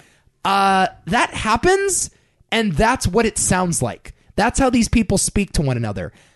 A guy like Worm, dime a dozen in New York City, dime a dozen in Las Vegas. The slimy, obsessive gambler that tries to cheat the system. You know, the way that these scenes play out, although I have a few grievances about Teddy KGB's betting style in the final hand, kind of an overbet. I thought that too, honestly. I mean, you have to sort of take some shortcuts for dramatic effect. Yeah. But for the most part, that's how you play. Yeah. That's Matt Damon is a good poker player. But here's the thing: is that you can tell. Like I've played some poker in my life, but I wouldn't exactly say I'm a poker head or anything. Yeah. Like whenever I play it, I enjoy it, but I don't know the ins and outs the way that you do. Yeah. But you can tell watching this that the writers and everyone involved with the film understood the game. Sure. And they understood how to present that game and talk about the game. It's like having not being an expert on poker, I could tell that this movie was very accurate. Right. And I appreciated those details, even if I didn't understand them maybe as thoroughly as you did. Sure, it makes it feel more real. Yeah. Like their patter is so natural, these characters. My favorite scenes, though, are never the poker scenes, oddly enough. It's any scene with Martin Landau and any scene with John Turturro. Yeah. John Turturro especially. I don't know what it is about that character. It's just I love being in that movie whenever he's with that character for some reason. Yeah, the Turturro character is the professional. I love that.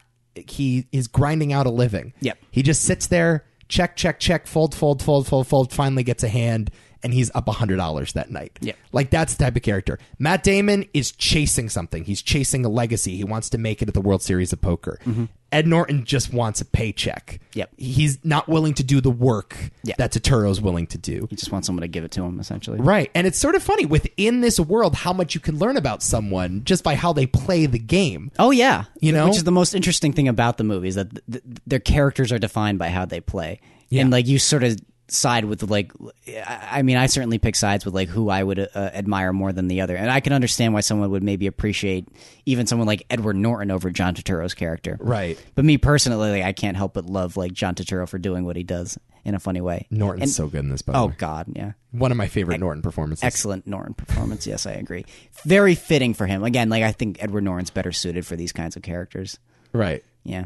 I love when he gets beat up by the cops. He's about to get beat up by the cops, and he goes, "Aren't you supposed to read mirror rights first?" He's such an asshole. He's such a little weasel. I know. Well, his name's Worm. Yeah, the Martin Landau character is also pretty interesting because I don't know. Well, first of all, I should say this. I don't know any federal judges, but I don't imagine any of them would be giving degenerate gamblers $10,000 loans.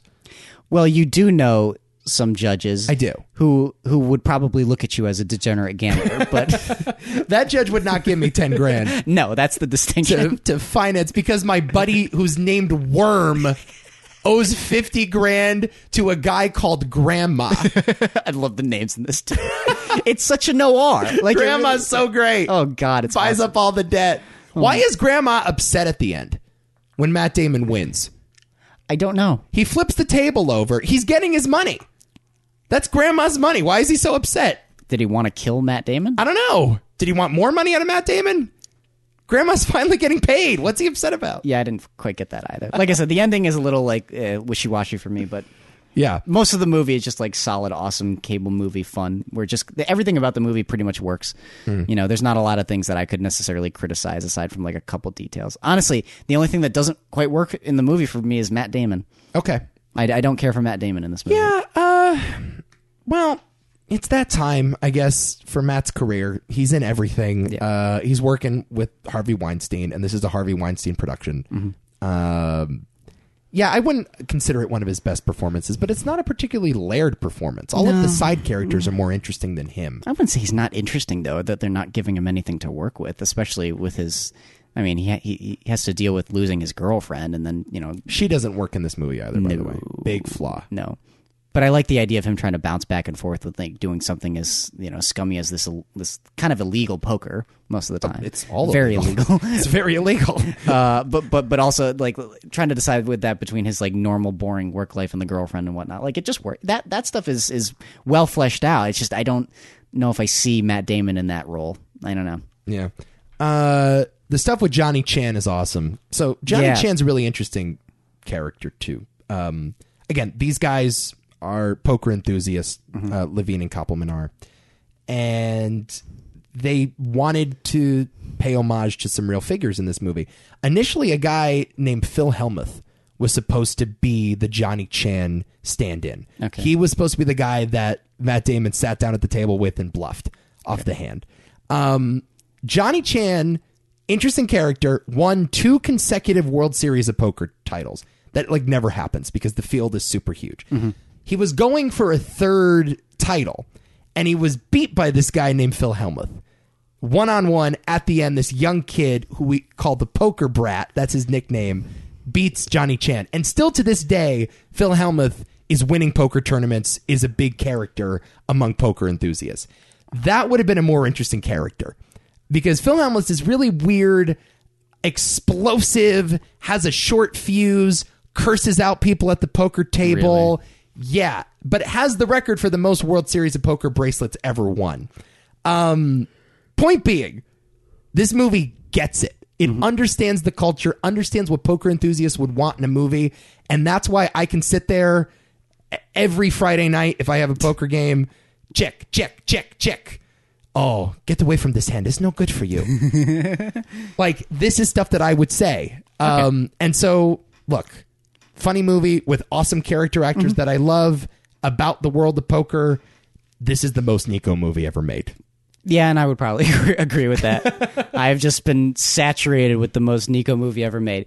But I didn't mind it. I'm glad. That's the important distinction. And this is what I was saying before. I can sit through the most Nico movie ever made where there's no fucking way you can sit through the most Adam movie ever made. Well, that's very true. I think that says more about me than you, though. Okay. Sure. Finally, Saving Private Ryan, directed by this guy named Steven Spielberg. Never made another movie since. Yeah, I mean, as far as we know, right? Yeah. Nothing since. Yeah, most probably sucked. By the way, inducted into the Movie Hall of Fame twice. This could be his 3rd time. Maybe. Just of note. Starring Tom Hanks, Tom Sizemore, Adam Goldberg, Vin Diesel, Giovanni Ribisi, Ted Danson, Paul Giamatti, Dennis Farina, Bryan Cranston. I'm just naming actors you would recognize. They have very small roles in this movie. Nathan Fillion and, of course, Private Ryan himself, Matt Damon. Winner of Best Director, Best Cinematography, Best Sound, Best Film Editing, and Best Sound Editing at the Oscars. Nominated for Best Picture, Best Actor, Original Screenplay, Art Direction, Makeup, and Score.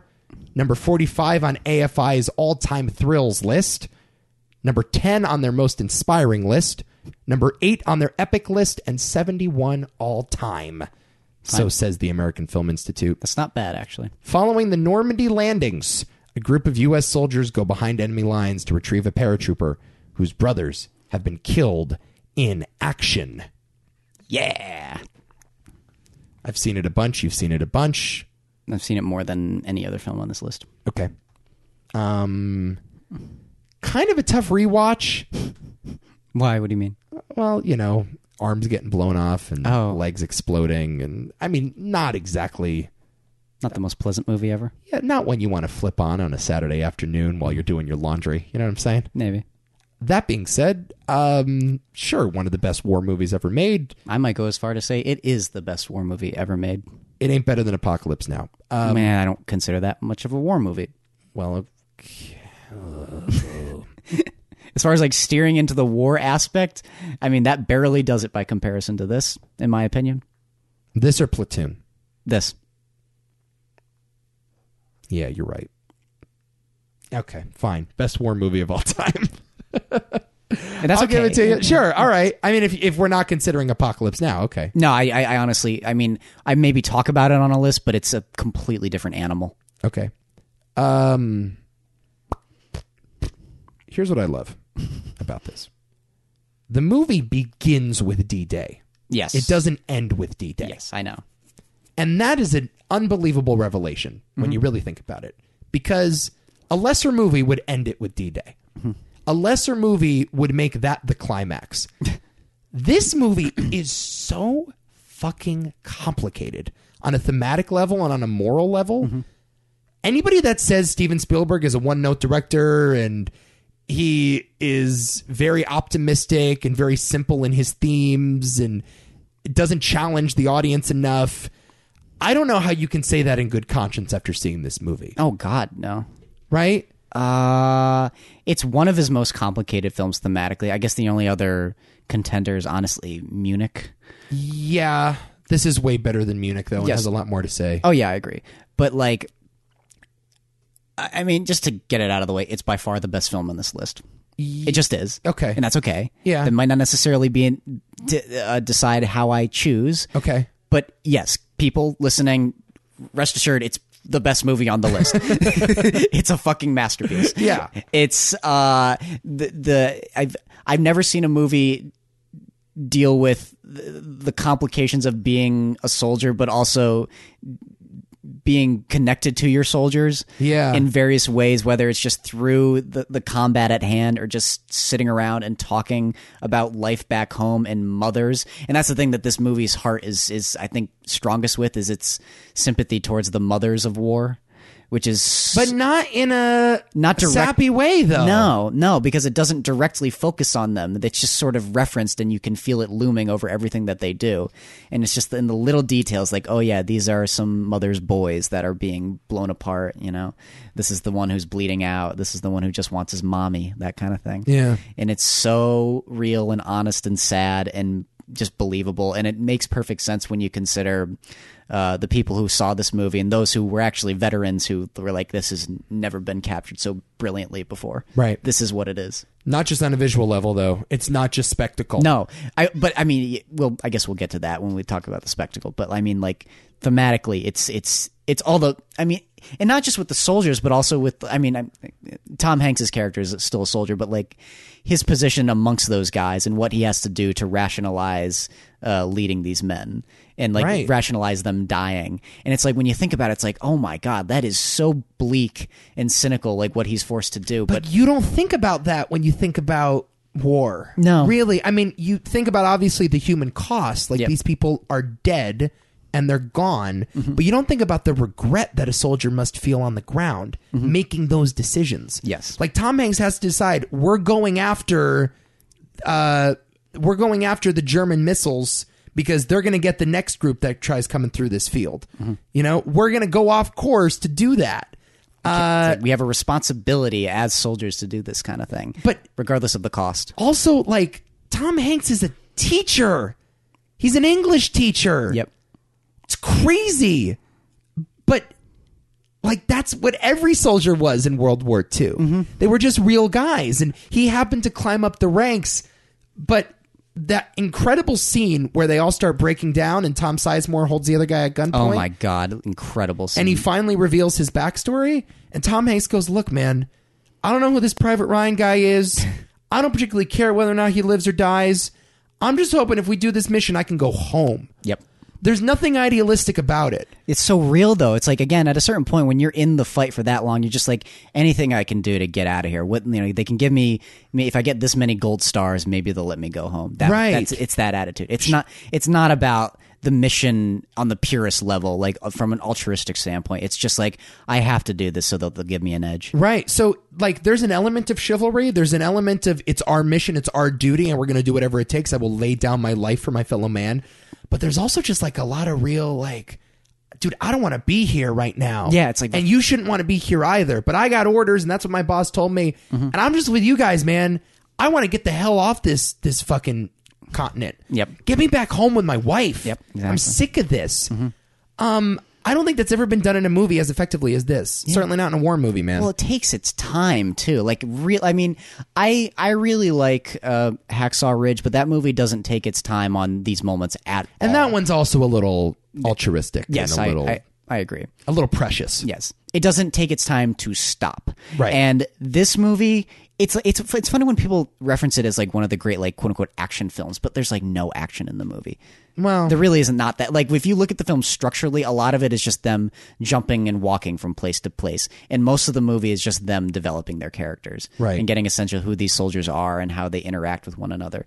And it's wonderful. Like, this is exactly, if I were making a movie, this is exactly how I would do it. I actually base a lot of my screenwriting on Saving Private Ryan. Right. Because I love that structure. I love the idea of introducing you with the crazy shit at first and then giving you time to breathe and soak in the people who just went through said crazy shit. well, D-Day is not the emotional climax of the movie. No.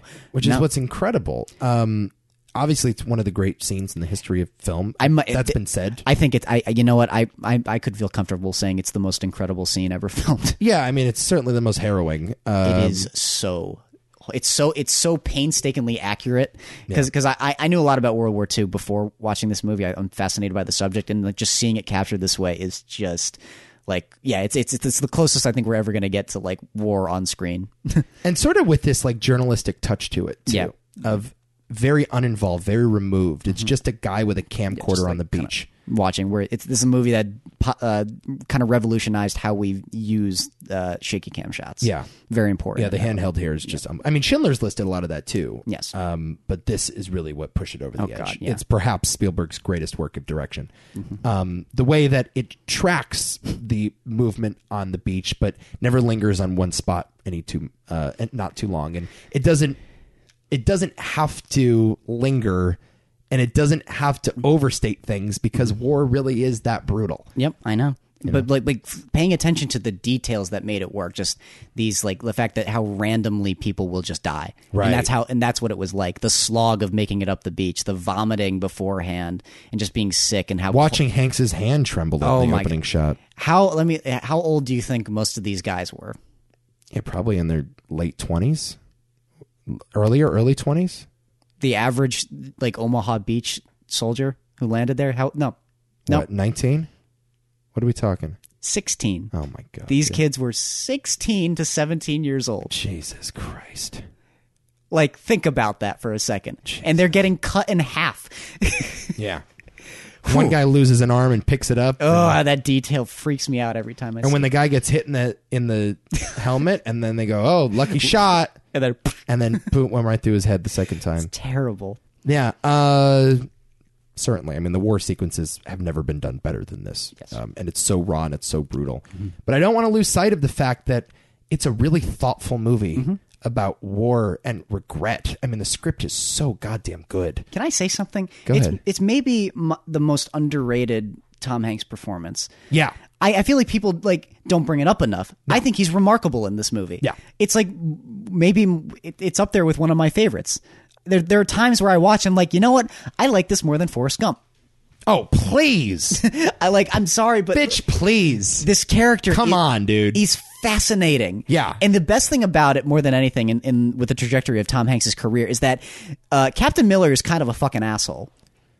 He's not the greatest guy ever.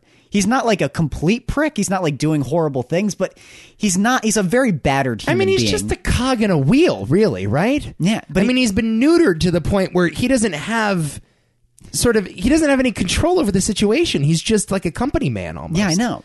If you can call a military person a company man. But that's kind of what I'm talking about, though. Like, Tom Hanks' characters are usually a bit more optimistic. Yeah. And this guy's like, fuck this. Like, let's just do our job. Like, we're not here to do the decent thing. We're here to follow fucking orders. Right. It's a great line, but it's like something you would never see a Tom Hanks character saying. I mean, it is heroic, but it's heroic in a sort of weird way, not in a traditional Tom Hanks way. More of like a procedural, we just got to get this done kind of a way. Yeah, for sure.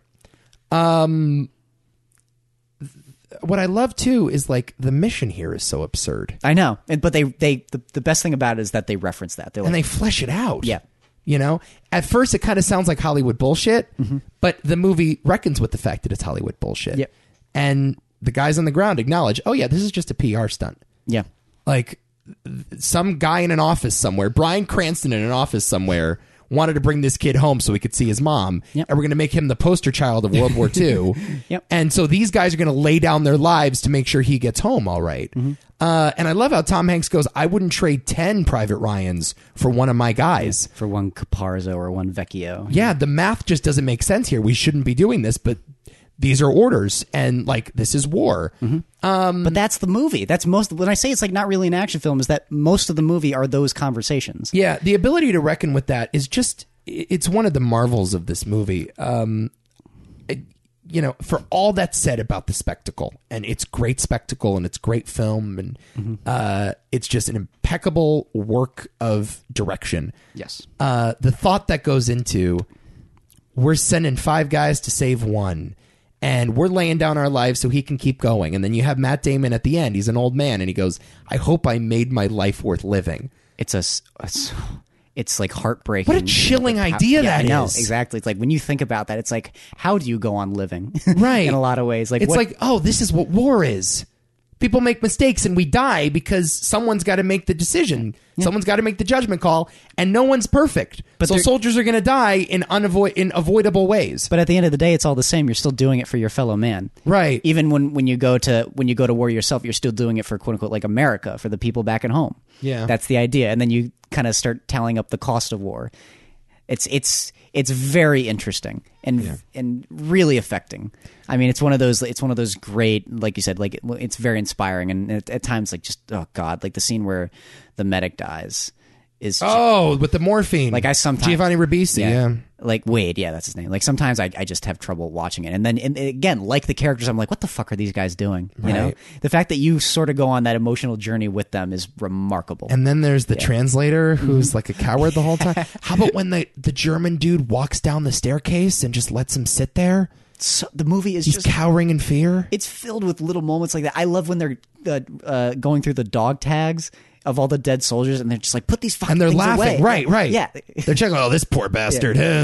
Yeah. Oh my God. It's just, It's such a thought-provoking, great movie that you see it once, and it's like one of those movies, there's only a handful of them. It's like you see it one time and you're blown away just by the nature of it.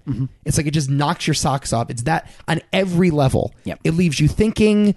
You're on the edge of your seat the whole time. Titanic's a similar thing. I wouldn't say Titanic's one of the greatest movies ever made, but like you see that thing for the first time and you're like, I need to lay down. Yeah. Like that's just, I can't believe movies can do that to me. Yeah. Saving Private Ryan's another one of those movies. The first time you see it, you will never forget your experience watching it. exactly. And I think this is much greater than Titanic, though. Yeah, no, I'm with you. I'm just Hollywood can do that, and like Spielberg can do that, and all you fucking Spielberg haters. It's another example. Like I agree. Like when people say like Spielberg is melodramatic and can't be ambitious and do this and that, I'm like, have you seen this movie? I know, like maybe newer Spielberg, but Sure. what director hasn't aged poorly? Yeah, it's just what he likes to do, but it doesn't mean he has exceptions. It's the same like Kubrick argument. Kubrick can't be sympathetic. Have you seen Paths of Glory? Right. It's like, No, Spielberg is a multi-layered director. Like there's really nothing he can't do. Yeah. He can do anything. And just because he's made Lincoln and War Horse over and over and over again, I mean, doesn't mean he's not capable of masterpieces. And this guy has made, and I don't think, is this true of anybody except for maybe Kubrick, 5 masterpieces? He's made 5. It's Raiders, E.T., Jaws, Schindler's List, Saving Private Ryan. Those are 5 Hall of Fame all time. We can quabble about E.T. Those are 5 fucking classics. yes, I agree. The best that film can be. I don't think there's another director that has 5. Maybe not. Yeah. I think maybe it's Kubrick. You got Clockwork, Shining. Fincher almost has 5. With what? I would go 7, Fight Club, Social Network, and Zodiac. They're not there though. Not this. They're not at that. They're not at this level. No, they're no. not at this I didn't say that. No, it's, I guess, Clockwork, Doctor Strangelove, Shining. What am I forgetting? 2001. Did you say Paths of Glory? Okay, Paths of Glory is incredible. That's a masterpiece. Yeah. I mean, the other 4 are just like bona fide, like changed America. You haven't seen Paths. I haven't. You would love Paths of Glory. That's. It takes an interesting turn, but again, like it's just it's so your kind of thing. Okay, it's a great movie. are you ready to do this? Yeah. Okay. Hold on a second. Let me turn on the light in here because it got dark in our little room. Are you creeped out by that? A little bit. Are you uncomfortable being in a dark room with me? Oh. Okay. I'm uncomfortable with you in a light room, dude. We just talked about Saving Private Ryan extemporaneously. And Yes. Look, I agree. I think sometimes it's stupid to polarize these issues and be like, I think one movie should get in over the other, and now I'm going to tell you everything wrong with Saving Private Ryan, even though there's nothing wrong with Saving Private Ryan. Nothing. Big Lebowski to me is a very special movie. We have not inducted many comedies, if any comedies, into the Movie Hall of Fame. Came to really define a generation of film goer. The dude is the most relatable character on the list. I would consider it among the most iconic performances in the history of film. I think it represents a lot of what we're trying to do here in terms of awarding film excellence. So specific to the Coens, could be their best movie. You catch me on the right day, I'm going to call it their best movie. And I just think, look, it's an interesting decision to put it in. And that's what my vote would be. That's where my heart is, at least. And I can make the argument. But I gave you full autonomy, and you get to do whatever you want, so do whatever you want. Okay. Give me the pen. Okay. All right. I'm going to cross off some obvious ones here. Okay. We're going to get rid of Rounders. How dare you? It's gone. We're going to get rid of Out of Sight, unfortunately. And, of course, Lock, Stock, and Two Smoking Barrels. Okay. They're gone. All right. The three that are left over are The Big Lebowski, Rushmore, Saving Private Ryan. And I have full autonomy here, and I know exactly what I'm going to do. I didn't listen to a fucking thing you just said. All right. I'm going to hide my first one that I'm going to cross off. Why the fuck is Rushmore still on that list? Oh, that's a good question. So, don't look. Okay. Show you which one I'm crossing off next. I'm not looking. Okay. The next movie that is crossed off is what, Nico? Adam Hall just crossed off Saving Private Ryan. Yes, I did. Why'd you cross off Saving Private Ryan? Let me be very clear. On impact, legacy, and quality, it wins out outright. It's too easy. And just for clarity's sake, guys, yes, it should probably get in there. We'll do a greatest war movies ever podcast, and we will induct it then. We've also had too much fucking Spielberg. Oh, okay. Too much Spielberg. Wow. And we're going to have at least one more for certain. Yes. So we need to go a little easy on Spielberg. We will induct Saving Private Ryan on a different list altogether. Okay. That's fine. Uh-huh. I also have a bit of responsibility here for this podcast. Now, Wow. the two left over are Rushmore Yeah. and The Big Lebowski. Now, Yeah. Nico, I'm a sick fuck. Oh, don't do this to me. I'm a sick fuck. Don't do this to me. We haven't inducted any Wes Anderson yet. We have not. Yeah, it's true. We have not. Oh, no. I know you don't like Wes Anderson. What are you doing? What are you doing?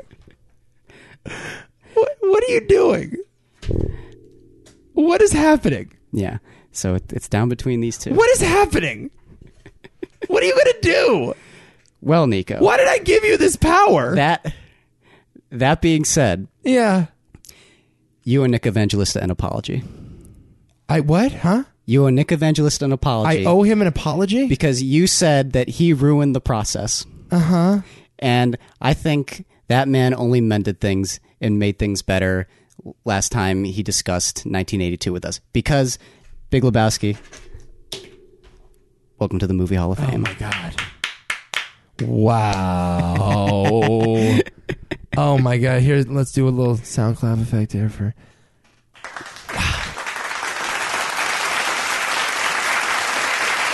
You want my reasoning? I'm shaking right now. You just agreed with me on this. I know I did. Talk to me. Well, the obvious. We don't have a fucking Coen Brothers movie in yet. we don't.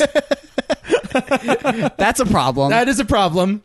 2, It would never have gotten in. And I mean, this movie on a best of 1999 list, this was never getting in next to Saving Private Ryan. It was just an uphill battle that it was not going to win. Yeah. And because I saw the direction of, oh, what if we put Saving Private in on a different list and try to get this one in otherwise, because we need one movie. It made the most sense to me. And if we ever do a Wes Anderson podcast, which we might, Rushmore might get in. Yeah. This was the only time Big Lebowski, I think, was ever going to get in. Yeah, I think that's right. If we did a Coen Brothers podcast, it wouldn't get in. No. If we did a sports movie podcast, it wouldn't get in. Nope. Yeah, yeah, okay. Yeah. And you think that it deserves a spot in here? Yes. Oh, God, absolutely. Yeah. Like I said, any movie that is gone from a level of cult whateverness to everybody loves this movie now deserves a spot. That is one of the more admirable feats a film can accomplish. Yeah. I also have to say, Nico, I care about this podcast more than you think. Oh. And I care about the relationship that we have on this podcast more than you think. I'm not ready for this, you sick fuck. I know, right? Oh, my God. I'm not that fucked up. Oh. And this is me finally making right what happened back in 1982. Oh. And it's all... Hey, you old so-and-so. And it's all thanks to Nick for our last Why Is This a Thing podcast. Because had he not mentioned the things that he did, I would have eaten you alive. Wow. But he made things right, and I was like, shake hands, buddy. You know what? Look at this. This is the right thing to do. Look at this. Burying the hatchet on the Movie Hall of Fame. The audience loves it. Thank you, audience. It's a nice, heartwarming story brought to a satisfying conclusion. Wow. Well, then. Big Lebowski is in the Movie Hall of Fame as the best of 1998. Yeah, it is. Might be a controversial decision. I'm all right with it. Not the point. Yeah. All right. Let me make something very clear, guys. It being the best of 1998 is completely removed from the point. Okay. You have to listen all the way to understand. Well, then. All right. Congratulations to The Big Lebowski, the best movie of 1998. Congratulations. I'm totally okay with this decision. Me too. I am okay with this decision. I think it deserves a spot. Mm-hmm. I think you're right. It would be hard to squeeze in there under any other format. Yes. And look, it's underrated, I think, in terms of quality, legacy, and impact. I completely agree. It has a solid case for all three. I agree. And if Saving Private Ryan wasn't on this list, it would win going away. Yes, absolutely. Right. So yeah, the idea that it's just a stupid stoner comedy, no, absolutely not. Yeah. Cool. Well then, okay. I owe it. You know, I petitioned for Blade Runner for similar purposes. All right. So there it is. There it is. Congratulations. Let's move on to next week then. Yeah. So I don't like this now. So now we are in a moment of peace. We're in a period of peace. What's a good period of peace in history where it was all fine and then somewhere along the line things got fucked up? Like the late 1800s, something like that. Okay. So yeah. We're in that area right It'll now. go horribly wrong eventually, guys. Don't you worry. All right. So for now we are back to cooperating. Yes. We are not adversaries no longer, for now at least. Yes. And we're next week going to talk about the movies of 1991. Yes, we are. Which is an interesting year. And I will allow you to go first in the spirit of prosperity. Well, I got to go Silence of the Lambs. Okay. And I will go with Terminator 2 Judgment Day. Barton Fink. Okay. What about Bob? Really? Yeah. Ooh, interesting choice. Yeah. Okay. And now it gets interesting. Yeah. A lot of good movies came out in 1991. Yes. Yeah. Oh my God, I agree. I don't mind fried green tomatoes. It's all right. Would not have been my choice. I am actually going to have to say Beauty and the Beast. Okay. Gotta. Now it's up to you. What about Bob? You know what? Good choice.